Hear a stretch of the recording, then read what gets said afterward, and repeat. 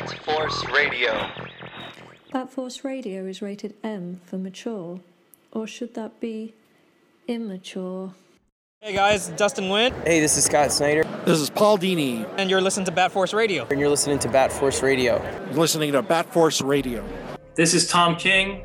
I write Batman Bitch, and this is Bat Force Radio.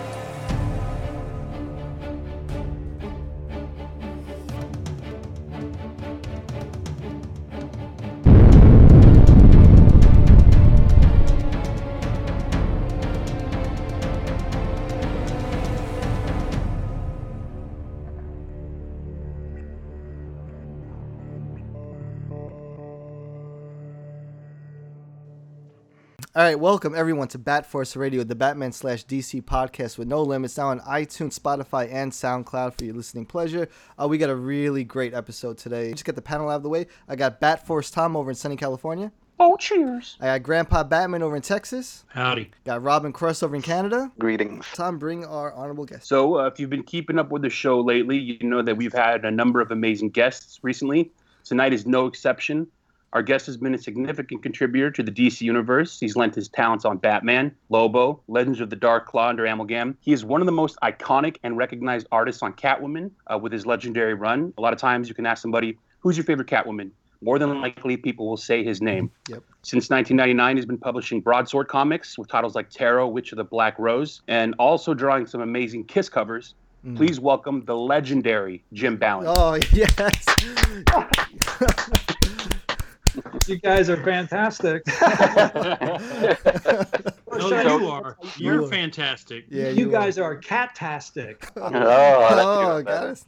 it. We've peaked early. Interview's over. Yeah, that's great. Okay. So, Jim, how you doing, first of all? I'm doing well. I'm in the studio in Pennsylvania where it's rainy and cold, and it was negative 17 wind factor the other day. Ouch. Oh, wow. About what we've had over here in Canada. Ah, okay. Brutal. So, Jim, a lot of younger people listen to our show, and what really gets to them is understanding how their favorite artists got their start in comics and how it led to where they are today. You're an amazing story because you're doing self-published works right now. You're your own boss. So maybe tell us a little bit how you got your start. When did you realize art was something that you were good at and then something that you could possibly maybe turn into a living and then leading you up to today?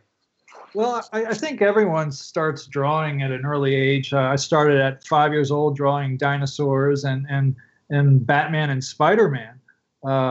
Watching Adam West on TV just inspired me to draw Batman, and having a few Batman comics and a few Spider-Man comics, it just made me want to draw more. And since we didn't have much spending money for luxuries like comic books, so I wouldn't get them every month. So what that forced me to do was to read the issue and then go to my bedroom and sort of draw the next issue. Use my imagination to figure out what happened to Spider-Man or what happened to Batman next. So growing up, you continue to draw, and you go through high school and you're drawing, and at some point it dawns on you that drawing comic books could be a career. And that was an amazing idea when someone brought it up to me, and I just thought, that's it. I want to do that for the rest of my life. So right from high school, I enrolled in the Joe Kubert School of Cartoon and Graphic Arts in New Jersey. It's still there. It's a great school. And I was there for 3 years. It's a 3-year school, and I was taught by incredible teachers such as Joe Kubert and Greg Hildenbrandt, who, as everyone knows, painted the Star Wars poster, the very first one. So he was my teacher. Then from the Joe Kubert School, I hooked up with Kim DeMulder, who is an inker or was an inker at Marvel and DC. He is now currently a teacher at the Joe Kubert School.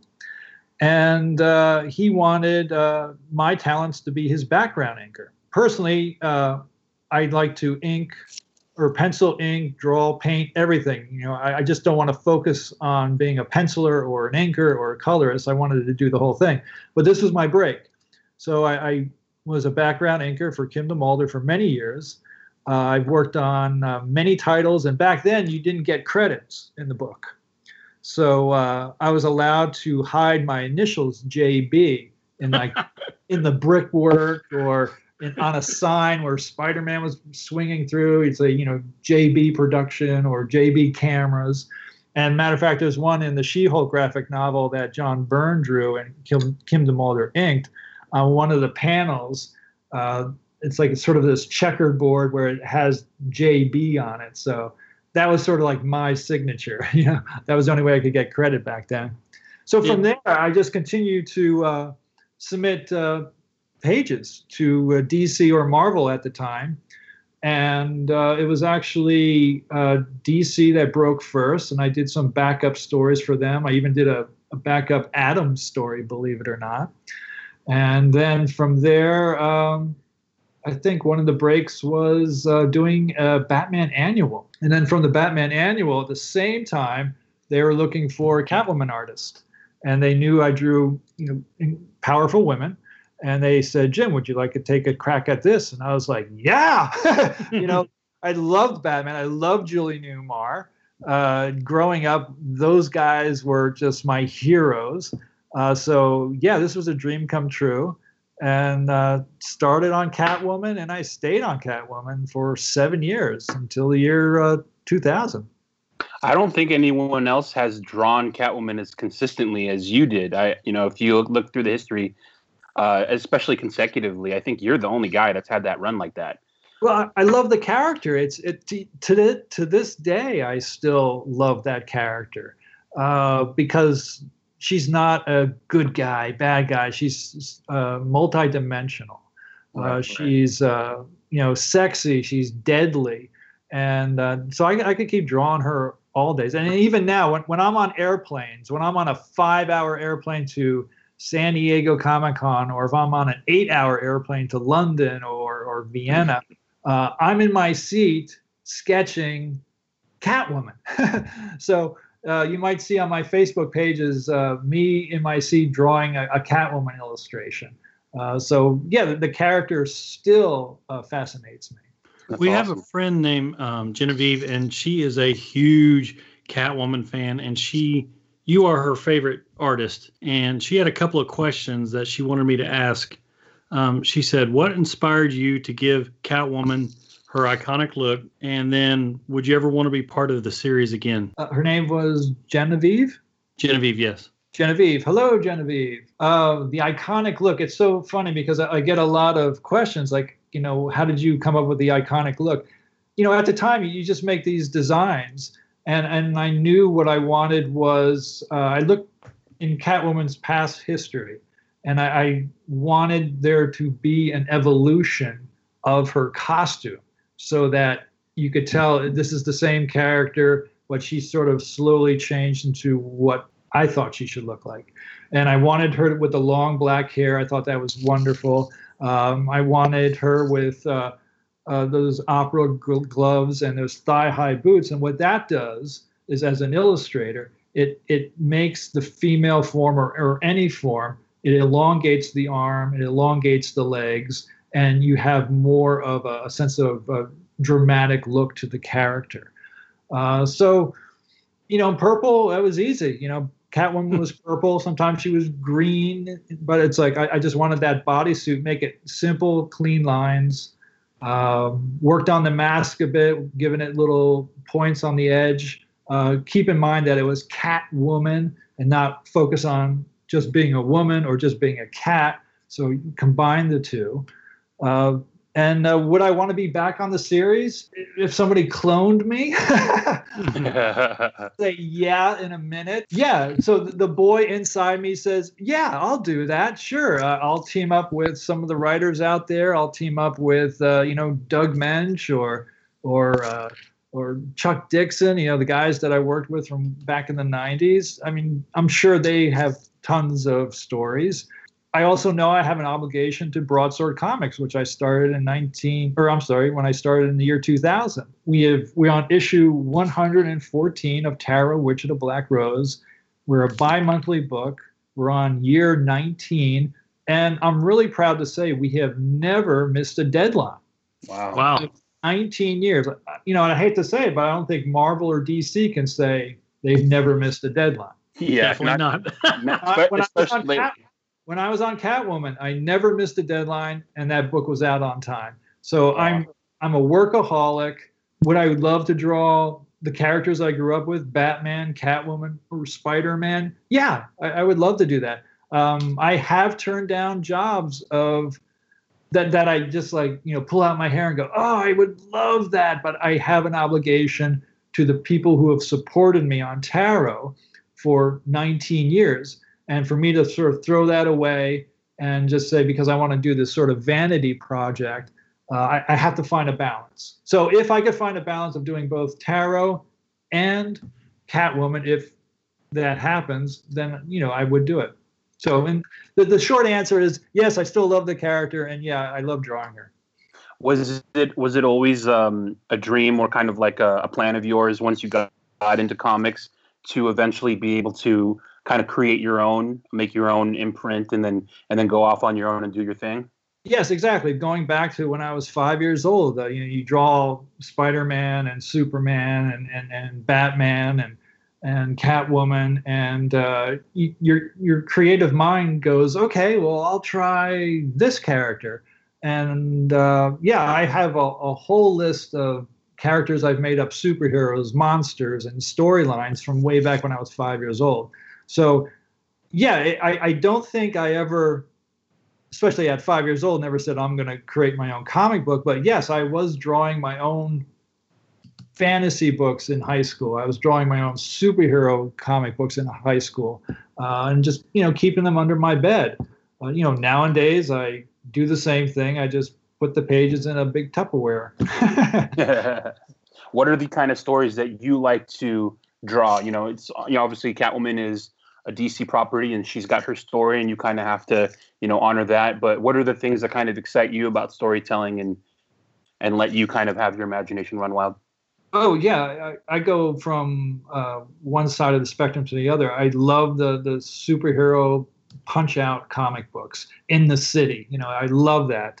I'm 2 hours away from New York City, and it's still a thrill every time I go in. I imagine, Adam West running down as Batman the street, or Spider-Man going through the city. So there's that side of me who, I love that, superheroes. And then the other side is I love the fantasy. I grew up reading Frank Thorne's Red Sonja. He's my Red Sonja. That's the iconic look. So I love Conan the Barbarian. So I have that huge fantasy side of me as well. So when I came up with tarot, I sort of combined the two and made it a modern day sword and sorcery story. When is it that you kind of knew that you had the ability to break off from the mainstream and do your own comic publishing? I don't know if you know. I think because you're obsessive, you like to draw. And then when something ends, that doesn't mean you end. That means you go and draw something else. I always felt that, my career and who I am is like a river. And you're going down, and then there's this obstacle, whether it's a boulder. You just don't stop. The river doesn't stop. It goes around it. It just keeps going. So I always feel like I'm always on that hero's quest. You reach that holy grail, which was, working for DC Comics, doing Batman and Catwoman. And, you made it because that's part of your holy grail, your hero's quest. And then you don't stop. Right. It's like you have another grail to go to. And so I never understood these people who have bucket lists, because to me that means there's an ending. And I just thought, no, I'll be in the grave with a list of things I still want to do. Yeah, it's pretty amazing to hear how long you've been doing it, because I think a lot of people, they'd like to, and sure, I'd like to do my own, be my own boss, and kind of create my own stories, but it's hard for them to find success doing it. You found yourself an audience that is loyal to you because of the things you did before and is sticking with you with the things you're doing now. How did you find success once you were able to start kind of branching off on your own? What have you found is kind of the way you kind of grab your audience? Sure. Well, first, let me just say that you mentioned, being your own boss. And I think being a freelancer from day one, you are your own boss. Even if you're under a Marvel flag or a DC flag, it's still up to you to hit your deadlines. And just to sort of go off on a little tangent here, in the Joe Kubert School, Joe Kubert once said to the class, no matter how good of an artist you are, if you don't meet your deadlines, you're not good to the company that you're working for. So I always took that to heart, that deadline means deadline. But to answer your question is, I hate to use those cliches of being a self-starter. It does come down to, sort of draw what you like and the audience will find you, and keep at it. If you stop, then your audience will go and read another book, which is, very true. There's so much great books out there. And why would they stick around with a guy who puts out a book once a year? I don't think I would. So that's why I feel there's a huge obligation I have to my reader base that I want to continue. And it's great. Every morning I do wake up and I can't wait to get to the drawing table and draw the next issue of Tarot. Or, as you brought up, Kiss covers. That's other, heroes of mine growing up. And getting the job to do those specialty variant Kiss covers was a dream come true. So once again, being the boss and being the publisher, being the artist, you have to sort of work this into your deadline. Know you have 24 hours in a day, and you fit things in. And sometimes you have to make that call and say, sorry, I'll have to turn something down because they got deadlines. And the worst thing you want to do is to screw up their deadlines. Right. I'm a big hard rock, heavy metal fan, and I saw obviously that you've met, Space Ace, some of the other members of Kiss, and you're drawing the covers. How did that happen? How did you get to start doing Kiss variant covers? Once again, it's meeting Gene Simmons backstage and showing him my portfolio. That's awesome. Because he knew my name before I got there. He knew of my work on Catwoman, and it just so happens that he was looking for an artist to do some covers for his Dominatrix book. Gene has his own comic book company. I believe it's Gene Simmons Comics. And he needed, like a few years ago, at least 2 or 3 covers of the Dominatrix. And he liked my work, and he asked me, could I do it? And I was like, yeah, I'll do this. Wow. So it was great working with Gene. Once again, my hero in the rock world.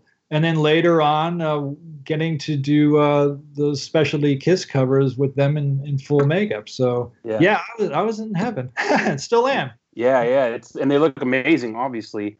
I have a question about that. So it looks like you do the Peter. Are you doing Peter Criss and Ace Frehley? Correct. You draw those covers?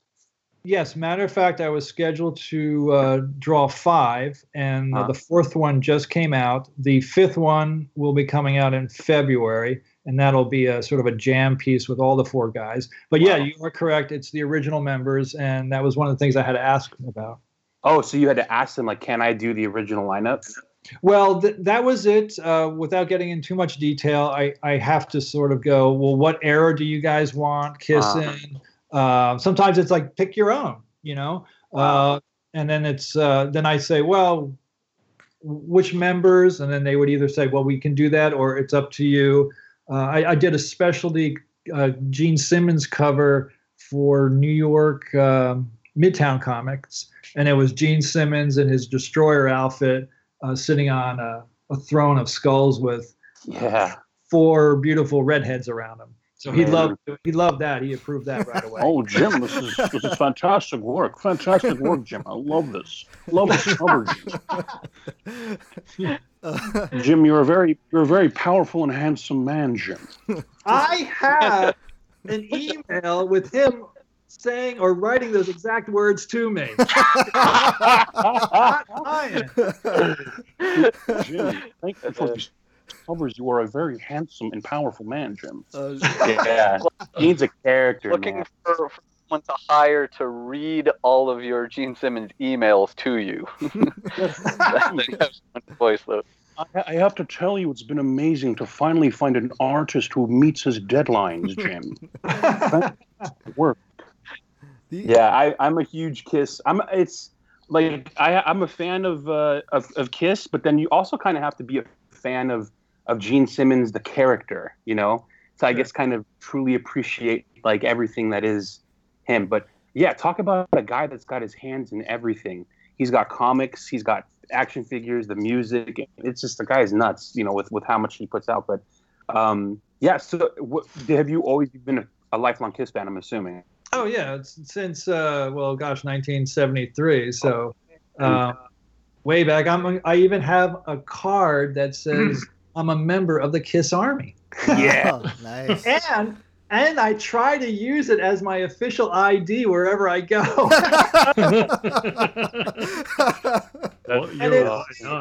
It only worked once. I've tried it at TSA places. It did not work. I've tried it at hotels. It didn't work. I've tried it at a hospital. It did not work. The only hotel. I also tried it at the Delta Sky Sky Club. That did not work. But when I checked into the Atlantic City Hotel, it was in Comic-Con just last year. I presented my Kiss Army card, and I said, I am a member of the Kiss Army. Is this for my, can I use this as my official ID? And he looked at me without batting an eye and goes, oh yes, we have that on file, sir. There you go. So that was the only time. That's amazing. So how did you initially get backstage to meet Gene the first time with your portfolio? Yeah, well, you know, you got to do what you got to do. They have meet and greet packages. That's amazing. Yeah, I mean, there's meet and greet packages. You see an opportunity, and you sort of, you know, I always try to combine, like, you know, pleasure with work. Right. Like, hey, I'm here to meet my heroes, but this is what I do, guys. And I have to say that, you know, over the years, I've seen them several times, all of them. And Paul Stanley, you know, came up to Holly and myself at the San Diego Comic-Con. We were in the lobby. He was waiting for his car. And he came up to me and he said, I wanted to thank you for drawing those illustrations, because I would present them with artwork when I met him. And he says, I have your portfolio by my bedside, and my daughter looks at it. And she really likes your work. Wow. And then to hear that is like, what?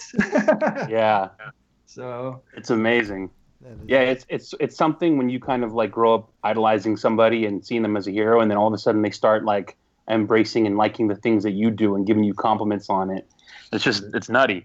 So yeah, and there's a level of, you know, where you have to sort of calm down your fandom or your geekdom, and then you talk about business, and you know, because there's that level too, where you know you can't just deal with people as like stars and or fans. It's like, you know, deadlines to me is like a great equalizer. It's like, hey, can you get this done? Yeah, we could get this done.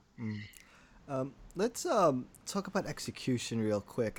You're a really well-rounded artist, but I think it's almost safe to say as well that one of your main strengths is powerful women. You have this understanding of the fluidity of strong women, but you could also execute the sensuality as well. Throughout your life, did you look at stuff like, I don't know, like heavy metal or Frazetta or pinups, or where do you grasp some of the inspiration from to portray these awesome women that you've done throughout? Well, yes, growing up, Frank Frazetta was also a hero of mine, and what's funny is that his museum is about 40 minutes from my home. Oh wow! So there's times where Holly and I will jump in the car, and you know, if we want inspiration to see the original paintings or the original drawings, well, it's just amazing. You just walk in and see them. But yes, I know what you're talking about, and that's exactly what I wanted to do when I left Catwoman, is I wanted strong female characters who are sexy and deadly, and I'm just tired of this sort of stereotype that you can only be one or the other. And I received many compliments from men and women with my portrayal of how I drew Catwoman and how I draw today Tarot and Ravenhex and all my other female characters. So yeah, there's a power to sexuality. There is a humor to sexuality, both in men and women, and I do address that in my comic books. What's your take on the climate today in comic books? And let's just to give an example. Recently, Heroes in Crisis 3 was it, guys? I think it's an issue number. Is it 9? It's an issue that hasn't even come out yet. The cover you're talking about, right? So basically, it was Poison Ivy was like crawling on the floor, and a lot of people raised hell, saying that the pose looked too sexualized, as if they were sexualizing her death or whatnot. And this is like an ongoing theme now in today's social media climate. What's your take on all of this that's going on right now? Well, we do live in a reactionary climate, especially with the internet. It's a lot different than 10 years ago. But what's interesting about the bigger companies is they have so many hats and so many people either above them or below them that everyone's putting in their 2 cents, and that sometimes can take away from a comic book or the creativity or even a storyline. With my books, I'm sort of the end all. If I want to put something down, I'll put it down. Do I get pressure? Yeah, I do get pressure. Then sometimes I go, are these people reading my books? No, they're not reading my books.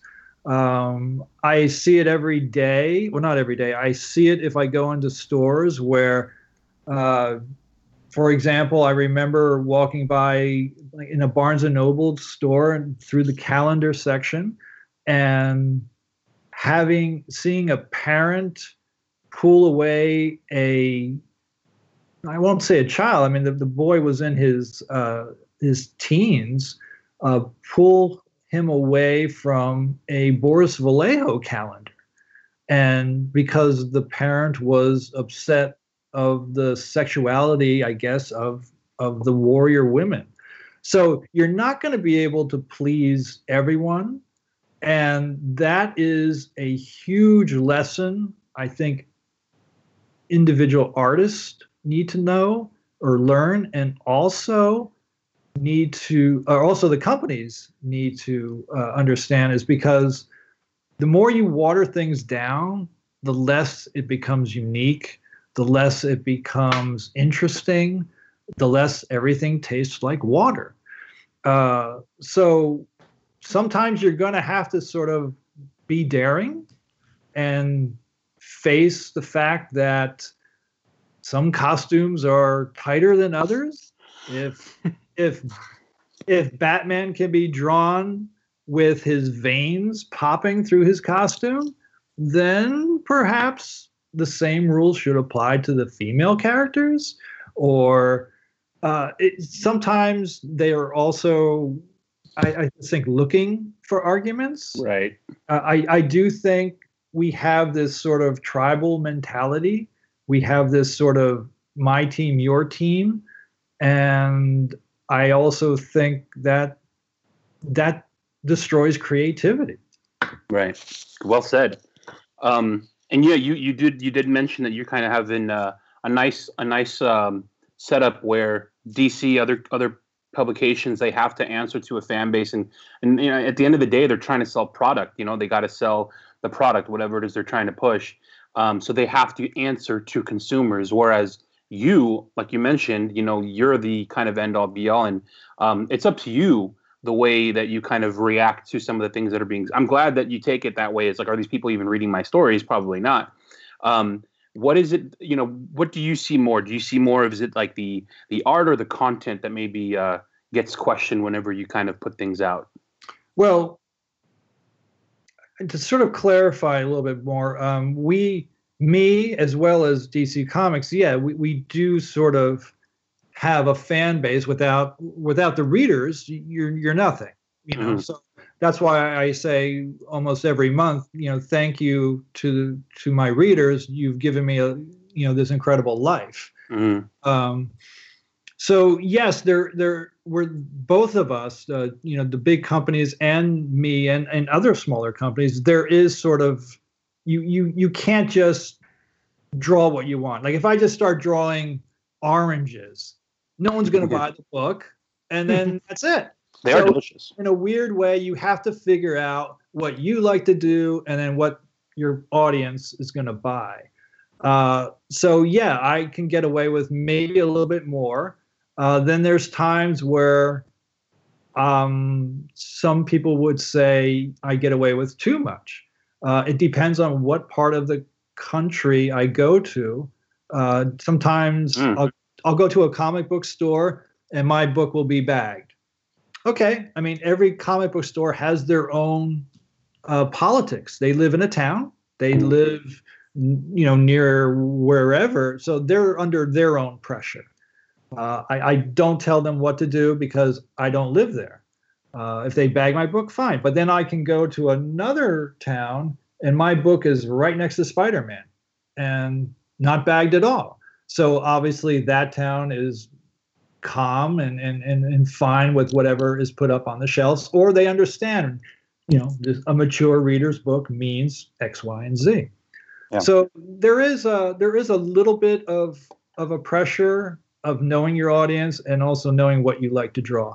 But once again, let's say DC and Marvel, I'm sure they keep getting bought on, Marvel's now owned by Disney. So you have all this pressure probably from way up there coming down to the comic books. Did you ever have, an editor at DC, give any type of pushback or ask you to maybe draw a character different? Yes, of course. There's you always you have either model sheets that you have to stick to, or you have a storyline that you have to stick to. When I was brought on Catwoman, I was told you could draw, redesign the character, draw however you want. Same thing when the first issue of Killer Croc came up for me. I was doing a Batman fill-in issue, and I asked the editor, may I redesign Killer Croc? They said, sure. So I redesigned Killer Croc. So they gave us, at that time, a lot of the artists a lot of freedom to redesign things. But yeah, I mean, DC Comics at the time would say, oh, well, change this or change that, because in the end, they own the characters. Right. So I can't draw Catwoman with a parrot on her shoulder because they would say, Jim, you're going to have to erase that. I was like, okay, but I really want to draw a parrot. Like, no, you got to erase it. This is our character. So that's the sort of the funny bit that sometimes I'll get when I'll hear a lot of like rumors or lies about me, where they say that there was always a problem with me drawing a Catwoman the way I did. And I said, I was on the book for 7 years. They could easily told me to leave after day one. And also, it's like I bring up the same example. If I wanted to draw a mustache on Catwoman, they would fire me. Or these guys have the final say. So yeah, DC and any other character that you're drawing, there are model sheets that you have to abide by. But also, if the editor is fun to work with, the editor knows that he just hired a creative person. Let this horse run. Right. So that's why we got some really great, Kelly Jones Batman. Right. I mean, come on. I mean, I never got a letter saying, okay, when you're drawing Batman and Catwoman, make sure that his ears are 3 feet tall, and his cape is like 6 miles long, and it's like, no, that's Kelly Jones's stuff, man. That's what makes him him. I mean, he's an awesome artist, and so like now this is my sandbox. Let me play with Catwoman here and go from there. Yeah. Well, I mean, obviously you did something right, because DC Comics is still publishing your work. I mean, they put out a trade paperback with a collected volume, just recently. So.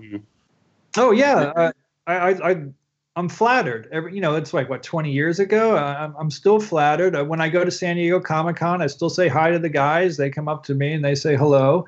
Mark Chiarello approached me. He's DC comic editor. He came up to, or art director. He came up to me a few years ago and asked me, do I want to do a variant cover on Catwoman? It's like, yeah, of course. And here's a good example. It's like, well, you have to keep her in the current costume. You can't put her in the purple and black and it's like, I understand. Okay. Like, she's fighting Harlequin on the cover. And, so you ask certain questions like, I haven't been keeping up with the books. Are they friends now? Are they, what's going on? Does she have a parrot now? Right. Because I really want to draw that parrot. But I also did a variant cover to the Batman wedding that kind of never happened. And that was... Yeah, that's actually... that was something that I wanted to get on there before we got away from the current state of comics. Obviously, you're well aware, in 2018, they did the whole Bat-Cat wedding event, and you had a series of variant covers that were available for that issue 50. And there were probably about 50 other artists who were doing their own renditions of so Catwoman in her wedding dress and all these different iterations of it. And I think it speaks to the strength of your design and the timelessness of your design that, for me personally, and some of the guys are probably going to agree with me, that none of those designs, none of the art that we saw come out for that really measured up to the design that you did for her around issue 17, 18 area of your run, when she had the wedding dress with the veil and everything on top of her costume. Right. That was just a far more iconic look than anything that came out as part of this wedding event. Well, thank you very much. That was a Chuck Dixon story, and it was great writing it, or it was great drawing it. Chuck's a phenomenal writer. And what comes to mind about that particular cover is, I'm not sure if anyone knows this, a few people do, but on all my Catwoman covers to this day, I hide a small cat on the cover. So on that wedding dress that you're speaking of, there are 2 cats hidden within the lace near her belly button area, I believe. It's on her corset. Genius. Genius. I don't know about genius. I see. Going back to that, just the other about 2 years ago from Connecticut, a cosplayer dressed up as my version of the Catwoman wedding. Wow. Dressed just like Catwoman in her purple and black outfit, but on top of it was a wedding dress. So I thought that was really cool. That's awesome. What's that like when you see cosplayers walking around with your design, like it's brought to life? Whether it's my design or anybody's design, I love it. To me, it's funny. It's also like, I want to take a picture with you guys. I can't tell you how many times I laughed just thinking, like, if these people were real superheroes. Like, I've seen a guy dressed as Batman not being able to work his cell phone. And I just thought it was just so funny to see Batman not being able to work his cell phone. I was waiting for a red light at San Diego Comic-Con to get across the street. And anyone who knows about San Diego Comic-Con knows there's like 100,000 people every day. So you have this huge crowd and you're waiting for a light, and I'm just sort of like zoning out, and I look in front of me and I notice there's Boba Fett in front of me, and I'm staring at his rocket pack, and this guy is waiting for his light.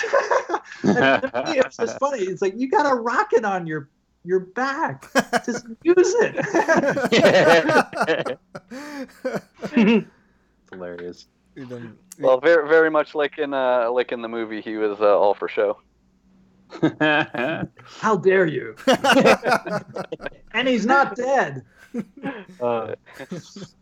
Jim, what's it like? So again, going back a little bit to your legendary Catwoman stuff. What was it like being the guy? What was it like being the guy drawing the Catwoman of that time, and everyone was loving it? I don't think there's one person that I can remember, or to this day, I think it's a legendary run, a legendary look. What was it like in that time? Well, people have said that to me, and I still said it. It's not me at all. It's Catwoman. It really is, guys. No, it's Catwoman because I love Catwoman. These other people love Catwoman. Okay, I was lucky enough to draw her for 7 years and develop her and give her different outfits. And so to me, it's just the strength of the character. And yeah, through Catwoman, I got to meet Julie Newmar. I was able to. I was on the QVC. I signed 10,000 #1 Catwoman for the QVC. Wow. Yeah, I was asked by the Breast Cancer Society way back, I think in 1993, to donate art for this auction, and all the money was going to go to find the cure for breast cancer. But what was even cooler was that my art was going to be next to Madonna's bra. So wow. That's really cool too. Yeah. Yeah, the places you found yourself because of the work that you've been able to do. Backstage at a Kiss concert because of your work led you drawing Kiss covers, because of your work. So it's pretty awesome where you've been. Yeah. And it's also, I'm not going to say that I'm not, working 10 hours a day. I am, and 7 days a week. You just get that obsessive and you do what you do. So yeah, there's a lot of sweat and just, it's missing time here, there is no holidays. There's no, sort of birthdays if a deadline comes up, but because you are a freelancer, you have to sort of get things done, or you rearrange. So you could take Christmas off, or you could take time off to go see Kiss. Yeah. And it's great because I still think it's cool. And that's, going back to this is really not about me, because when people come up to me at conventions, I sign all their items for free. I draw them quick, free sketches because it's sort of a thank you to them for basically supporting me all these years. So even when I was at a Kiss concert at Madison Square Garden years ago, and someone asked me for an autograph, and I was like, oh my God, this is so, concert, and this guy wants my autograph. But then you realize it really comes down to the character. It's I'm sure if I was on Aquaman, nothing, nobody would remember me. So that's why I have to say it's Batman, it's Catwoman, and those guys are the icons, not Jim Bowen.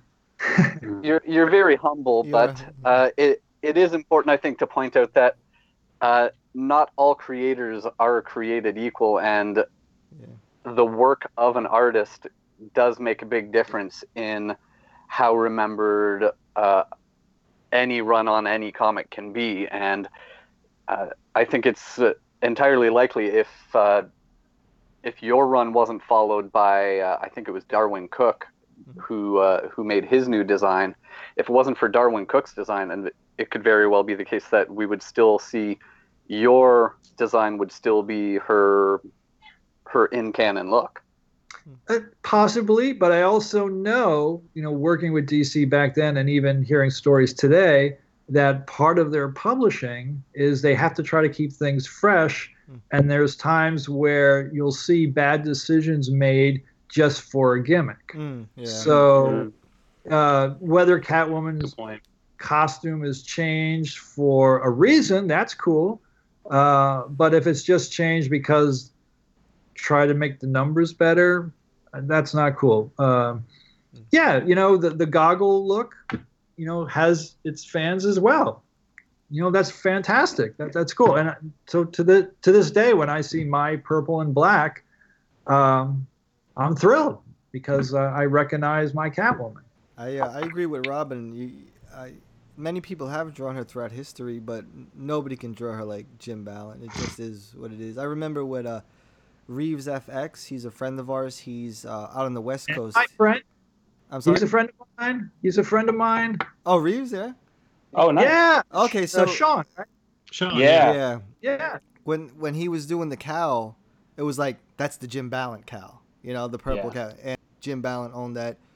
Nobody could do Catwoman like Jim Balent. It is recognized and it is remembered, and I think that's really important. To the point where Tom King was having, when he was doing the flashbacks, he wanted that look back in certain panels as well in the recent run. Yeah. It was like, you know, that nod back to Jim Balent. Oh yeah, I saw it. It's fantastic when that pops up in the new books. Yeah. They did something really. I think it was well, maybe it wasn't 50 or one before or after, but it really does show, like what you were saying, the evolution. Like you created the look that fit perfectly with like an evolution of the look of a character. So that's exactly what they did when they were kind of showcasing like the different years and of the relationship between Bruce and Selina and the different ways they looked over the years and that was really a cool highlight for that issue. So very, very cool stuff. I think it was a variant cover it might have been for issue 50, where Jason Fabok did a Batman and Catwoman cover, and she is in your purple suit. They're both, they're sort of, it looks like they've just jumped off a building, so Batman's, you know, chasing Catwoman, and they're both flying through the air. And on one of the buildings behind them, there's a huge sign with neon lights, and down, it fills almost top to bottom of the piece. And this big sign that goes down from the top to the bottom says Balance. Oh, wait a minute. I think I saw that piece. I think he sent it to me in an email, but I thought that was a splash page because when it was... It may have been one of those pages throughout the issue too. Yeah, that's right. Because when it was printed, there's a lot of word or captions over the Balance neon sign. But I know it's there. I think it's cool. And it's funny because when I was offered the variant cover to do issue 50 for Jetpack Comics, they gave me faxes or they gave me this is how Batman is going to look, or this is how Catwoman has to look. So there was no room for me to draw my version of Catwoman in the purple outfit. I had to sort of draw, you know, Selina in her black and white wedding dress. And once again, it comes down to continuity. But I also think when you go into the world of variant covers, I think you should have a lot of leadway, because I think now the reader is more mature, more intelligent.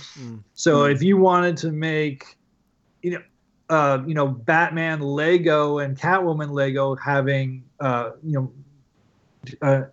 the altar, I don't think anybody is going to freak out and go, "Oh my God, is this issue all going to be Legos?"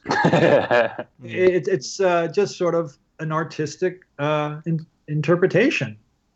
So yeah, when it comes to variant covers, I do agree with a lot of people who say there should be just almost free reign, like 99.9% should be whatever the artist wants to do. Yeah, a lot of variant covers depict events that don't take place in the issue, and sometimes depict characters who don't appear in the issue at all. So why not? Yeah, especially if it's variant to a store or a particular area. But if it's, the one that's worldwide, I understand that it has to be the sort of, this is our, main cover for this issue. So, but when you start going off the variant covers, it's like, I'm sure so-and-so will draw, a great cover, let him do his style. And if he wants to add, Killer Croc, okay, But Jim, when we get seasoned listeners as well that's been collecting and reading for ages, but we also get a good chunk of new readers, new generation. For the new guys, can you talk about your creator-owned tarot? Yeah, sure. In the year 2000, when my obligation on Catwoman finished, I wanted to go more with a sword and sorcery, but modern day story.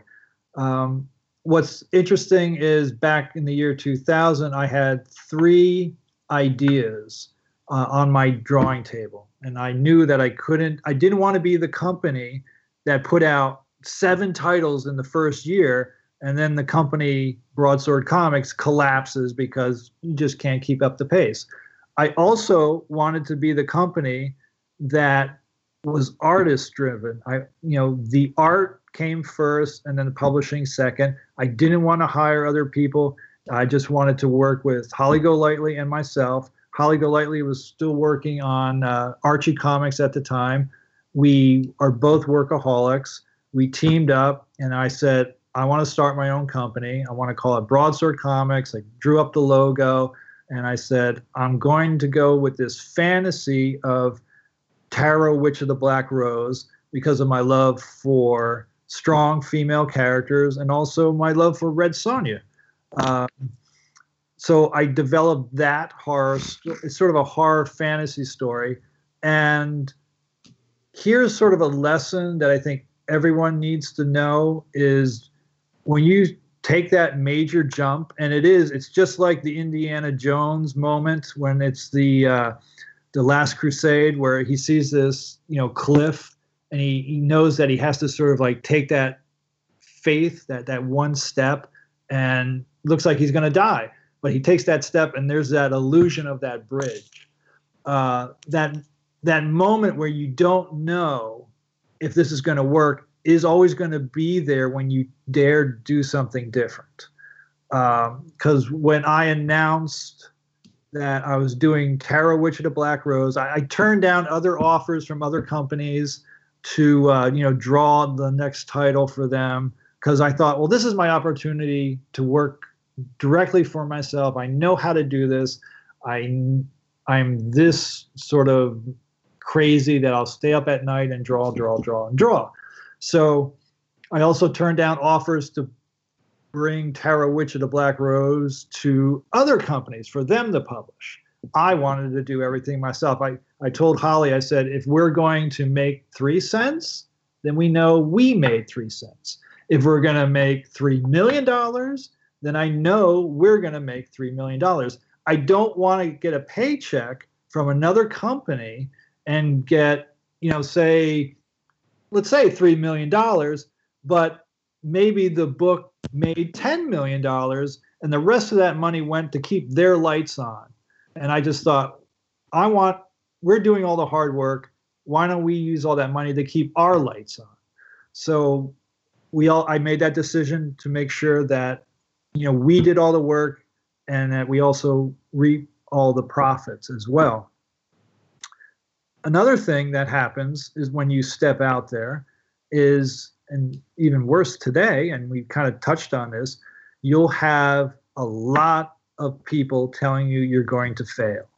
I was told by so-called experts in the industry at that time that your book is going to fail within 3 issues. Wow. So hearing that after making the decision to leave, Catwoman or leave, I should say, DC Comics and other companies and to go off on my own is super scary because you're putting a lot of money into each issue. And I didn't want to do Tarot Witch of the Black Rose cheap. I wanted it to look like a good comic book that's equal to, Image at the time, that's equal to DC and Marvel at the time. I didn't want the paper to be floppy. I wanted it to be glossy. I wanted this, that, and that. I wanted top of the line. It has to look like a good comic book. So you're putting a lot of your own money into this. And for these people that, have their own magazine articles or they're somebody with a name tell you, Jim, this is going to fail in three issues, is freaking scary. Well, 19 years Yeah. On issue 114, and those so-called people don't have jobs anymore. Damn. They need some Chantix. Right. So, I mean, you hear this from everyone, from, critics who tell, Going to Kiss, my favorite rock band. They were told they're going to disappear within the first 2 or 3 albums as well. They're still going. There's a lot to say of just being, stubborn and just keep going and going. But there's also, you have to sort of respect your fan base. You have to not talk down to them with your art or your stories. You have to say, this is who we are, and we're going to keep going. So I first planned Tara Witch of the Black Rose for 4 issues, and I was told that it's never going to make 4 issues. Once it reached issue 5, I felt I had that breathing room. I found my audience, and I was able to sort of develop the characters even more. So it's just sort of a lesson that I think everyone needs to know, whether you're a singer or whether you have that dream. Go out there and just be prepared that there's going to be people who are going to shoot at you all the time. Yeah. You're an amazing testament to hard work, determination, not taking no for an answer, having like your goal set and then just working for it and then coming 19 years. Consistency. Yeah, 19 years. Yeah. And never missing a deadline. There you go. That's crazy. Yeah. One of the biggest compliments I was given, I was in London. I just did a show there like 2 or 3 years ago. And I was having dinner with one of the store owners in London. And he wanted to thank me, and because he said, okay, your issue, Tara Witch of the Black Rose, isn't selling like, say, X-Men or huge numbers like Batman. But for the past 19 years, you have brought a customer to my store so that they'll pick up Tara Witch of the Black Rose and they'll pick up maybe Batman or they'll pick up an X-Men. So he wanted to thank me because my book constantly was on time, and that fan who, number one, wanted Tara came into his store, and that's what they worry about is foot traffic. Yeah. So I thought, wow, I never thought it from their perspective. So I thought that was a huge compliment. I think that's something that I store, at least the stores by me in Southern California, a lot of the ones that I go to, they put a lot of emphasis on the indie books because for the exact same reason, a lot of them start out as people being fans, breaking into comics and making it and then publishing their own stuff and, getting success doing it. So the sellers will, they'll put those books out at the same time or at the same kind of place in the store as the big two, and so it drives that fan base in who are really looking for the indie stuff that, you guys can kind of put whatever you want in your books to a certain degree.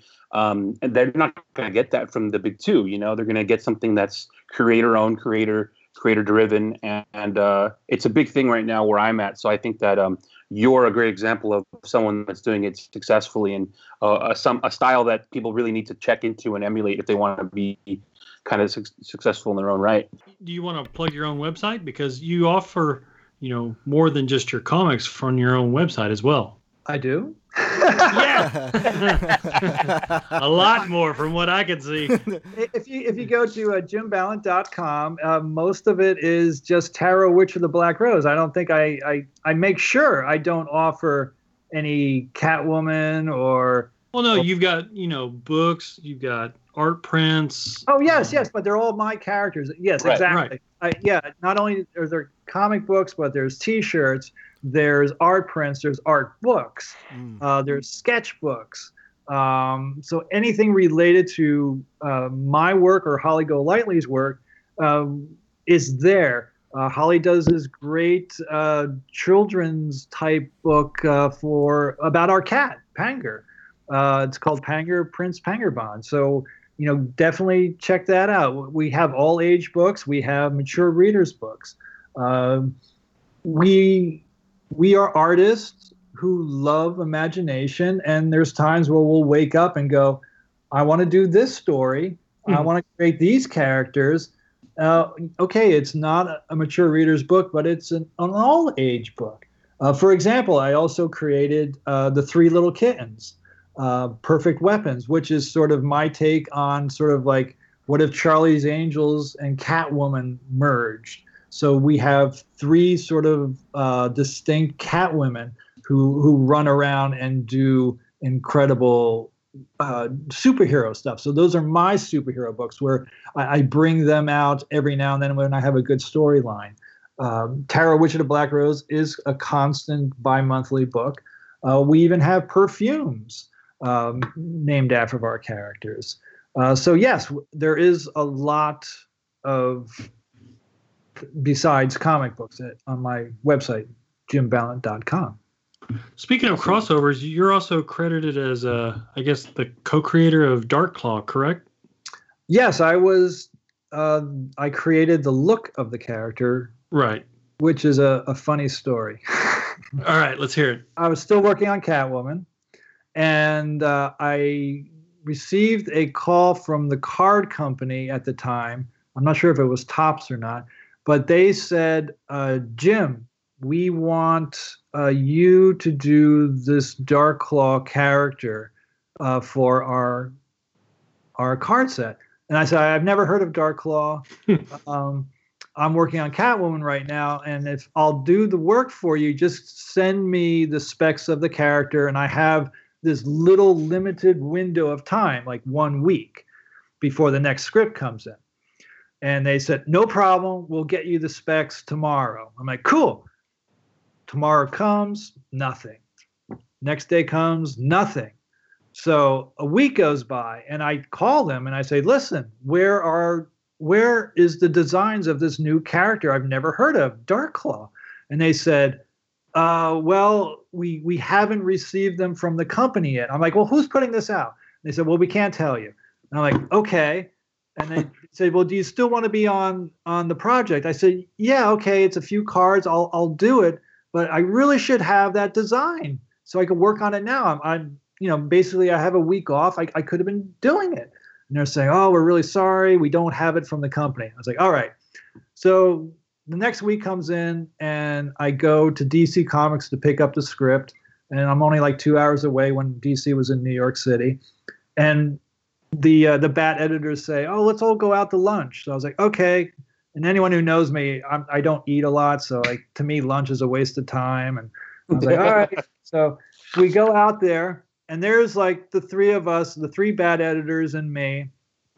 They all order, and I order like something really small, a salad or something. And then they look at me and they start smiling, and I'm like, what's going on, guys? And they said, well, because Catwoman's doing so well, we have a little sort of treat for you. I'm like, what? And they said, we want you to design a character. We're putting together this company with Marvel called Amalgam Comics, and we want you to design this character of Batman and Wolverine, and he's called Dark Claw. And I started laughing, and they didn't understand why I was laughing. And then I told them, I said, for a week now, I've been waiting on myself, character, to then start drawing this card. and That's they hilarious. They were just confused by the whole thing. But what was hilarious is, and like some of the things that you'll never read in the magazine is, when we talked about Dark Claw for the first time, I said, tell me the storyline. I said, how much are you combining Batman with Wolverine? And the jokes were going back and forth so much from the table. And one of the things that stuck in my mind is, everyone knows that, Bruce Wayne is sitting in his library and it's all moody and the bat comes through the window, right? And that's iconic. We all know that, correct? Right. Okay. Right. So now they're thinking about, well, now we got to sort of combine Dark Claw with Batman. And they're like, well, maybe Alfred just killed a Wolverine in the garden and he flung it over his back and the Wolverine went through the window. Thus, creating the Dark Claw. It didn't happen, but that was hilarious. That's awesome. A tradition on the show is something we call the lightning round. So, okay, what's your favorite Kiss song? Deuce, because it has Deuce. my name. It has my name Jim in it. favorite TV series? Do you like Sopranos or Lost? Neither. I didn't watch any. That's how you make those deadlines, man. Can't be watching TV. You know? Exactly. Do you like New York style pizza or like Chicago deep dish? New York thin pizzas for me. Thin No. crust. My wife says, "Be quiet. I'm talking too loud." Whatever. She's watching Twister. Keep it down. No, my wife watches Twister, the movie Twister, like every week. Have you ever seen Twister? Yes. What'd you think of Twister? Oh, he said unfortunately. Don't let Gam listen to this part of the episode. Yeah. Totally. And also the Twister, the sort of, you want to call it a ride or an event in Universal is not good either. Oh, I remember they had that. Plain or peanut M&Ms, Jim? Oh, plain. Interesting. Yeah, and I used to eat them on the airplane. So Okay. While drawing Catwoman. Now, yeah. if you could have dinner with one human being from history, dead or alive, any human being throughout history, if you could sit down and have dinner with them, which person would that be? Does Dr. Zaius count? Where's some place that you've never been but you'd love to travel? Oh, I want to go to the Netherlands. I want to go to a comic book convention in the Netherlands. If you could have one superpower, what would it be? Invisibility. Ooh. How much do you deadlift? I just came back from the gym, so I'm going to say, I don't know, like 100 pounds. Okay. Dude, I'm a big, skinny guy. I'm 6'3" and I weigh 138. Come on. Oh, wow. You're like no body fat. Lean, dude. Nice and lean. That's awesome. Helps when you're meeting the deadlines. You work quick. That's right. What was the best piece of advice you ever got from somebody? Well, once again, Joe Kubrick keeps coming to my mind, where he says, no matter how good of an artist you are, if you don't meet your deadlines, you're not good to the company. Favorite Kiss member? I'm going to pass on that. Oh, what? One time I Because dressed up as Ace Frehley for Halloween. I had me and 4 buddies dressed up as Kiss, and we went from like Halloween party to Halloween party. And I mean, we were in the full makeup, and we took like football pads and put tinfoil all over them and had like our guitars and drum kits and everything. And we won best costume at 4 different parties. Nice. And got wasted. Well, if we're talking Halloween costumes, I did dress up as Gene Simmons. Oh. So that gives you a clue of maybe who's my favorite. Can you stick the tongue out? Oh, yeah. Oh, Okay. yeah. You're 6'3", so it probably looks good when you're in full costume. And speaking of, we talked about Sean Reeves earlier on. Another great friend of mine and also a great costume maker is David P. He does all the Kiss replicas. Oh, wow. Yeah. And so if you need good Kiss replicas, go to David. Nice. And if you need good Catwoman cows and Batman cows, go to Sean. Do you have the Sideshow Collectibles Jim Ballant Catwoman statue? Yes, they were very kind to send me one. Beautiful. Beautiful. That statue's in my local shop, and every time I walk in, I just stare at it. It's awesome. They do a great job. I love Sideshow work. I have several of the Lord of the Rings Sideshow stuff. I'm a big Lord of the Rings fan. What's your favorite movie? Oh my God, there's so many different ones, but yeah, definitely Lord of the Rings. I love Indiana Jones movies. Those two I could watch all the time. I love the original Planet of the Apes. Oh yeah, Charlton Heston. Did you watch the new ones? Did you watch the Matt Reeves Planet of the Apes films? They just don't compare to the 70s, man, or the 60s, whenever they were made. Yeah, But, it's kind of completely different franchise and different storytelling too. well, the original ones had so many social messages to them, which was why they hold up to today. Right. You know, Oh yeah. laugh at their makeup, but I still see them as apes. You know, they're real people to me. Right. What did you think of Michelle Pfeiffer's portrayal of Selena Kyle in Batman Returns? Once again, you sort of have to sort of go, well, this is not my Catwoman, but I really liked it. It was during the time in my life when I got Catwoman. Right. My whole life was, watching Julie Newmar and also Adam West, and trying to get work. Yeah. And this is no lie. I used to draw pages all during the day, samples, and then at night I would jog, I would run. And there's, like any artist or anybody just starting out, you have no money. There's just, you wonder if something's going to break, or are you just, running in circles. And after, running and doing a jog, I just lay down on the grass, and I'm not joking, but, you're thinking, should I try a different field? Should I go into something else? And since it was during dusk, a bat flew over me. What? So I was like, okay, I'm sticking with drawing. I'm going to draw Batman. I'm going to draw something in the Batman family. And within a year or two, I was drawing Catwoman. Wow. And then a Wolverine came out of the bushes, right?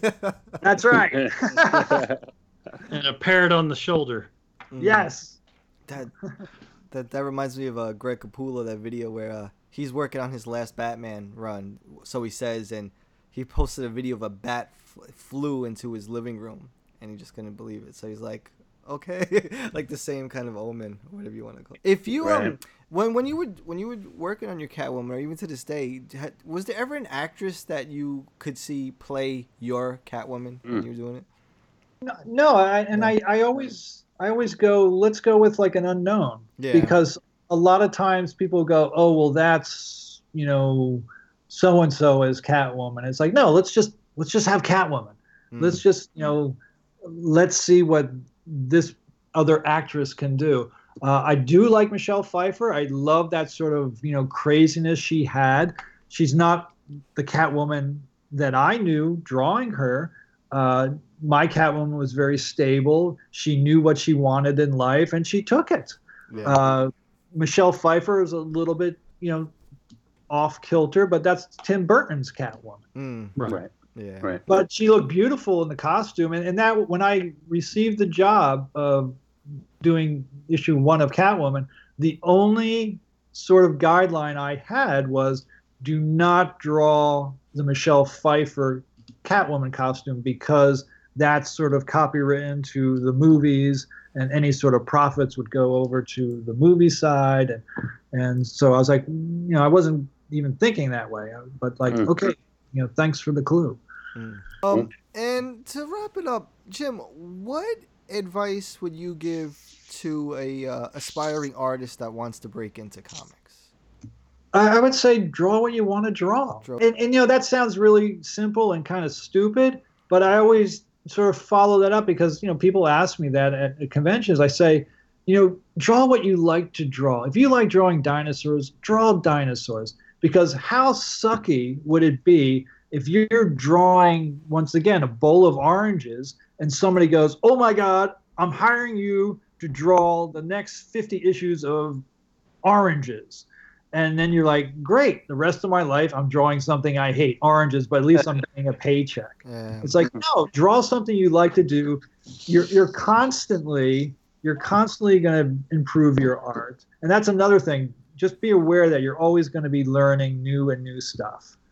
So that's what I would tell new artists. If you think you're peaking, don't. Just keep drawing and go. Thank you so much, man. We really appreciate you and taking the time to speak to us. It's been an honor this evening. It's fun talking to you guys. This is awesome. Yeah. All right. Yeah, we'd love to have you back. Am I going to see any of you guys in San Diego? You'll be seeing me, of course, Tom, for sure. I'll be down there. Another buddy of ours who is not on right now, but Jason is going to be down there as well. And you're going to see a lot of us. We'll come down and say hi. Yeah, we want to take photos together. It'd be great. It's coming back to New York Comic-Con?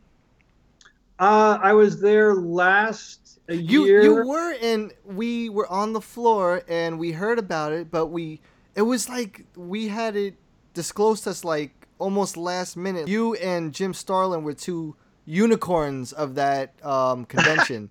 Yeah, and it was like, yo, they're here, Yeah. but they're gonna be at this booth for this amount of time, and we're like, dude, why didn't you let us know? We're like scattering, trying to get the program and whatnot. So, Yeah, I was a guest at the Greg Hildebrand booth, the Spiderweb Art Gallery, because they represent Holly Golightly's art, and I was sort of like an invited guest. It was really sort of her debut. Right. If any of you guys follow me on Facebook, we made it pretty clear, but.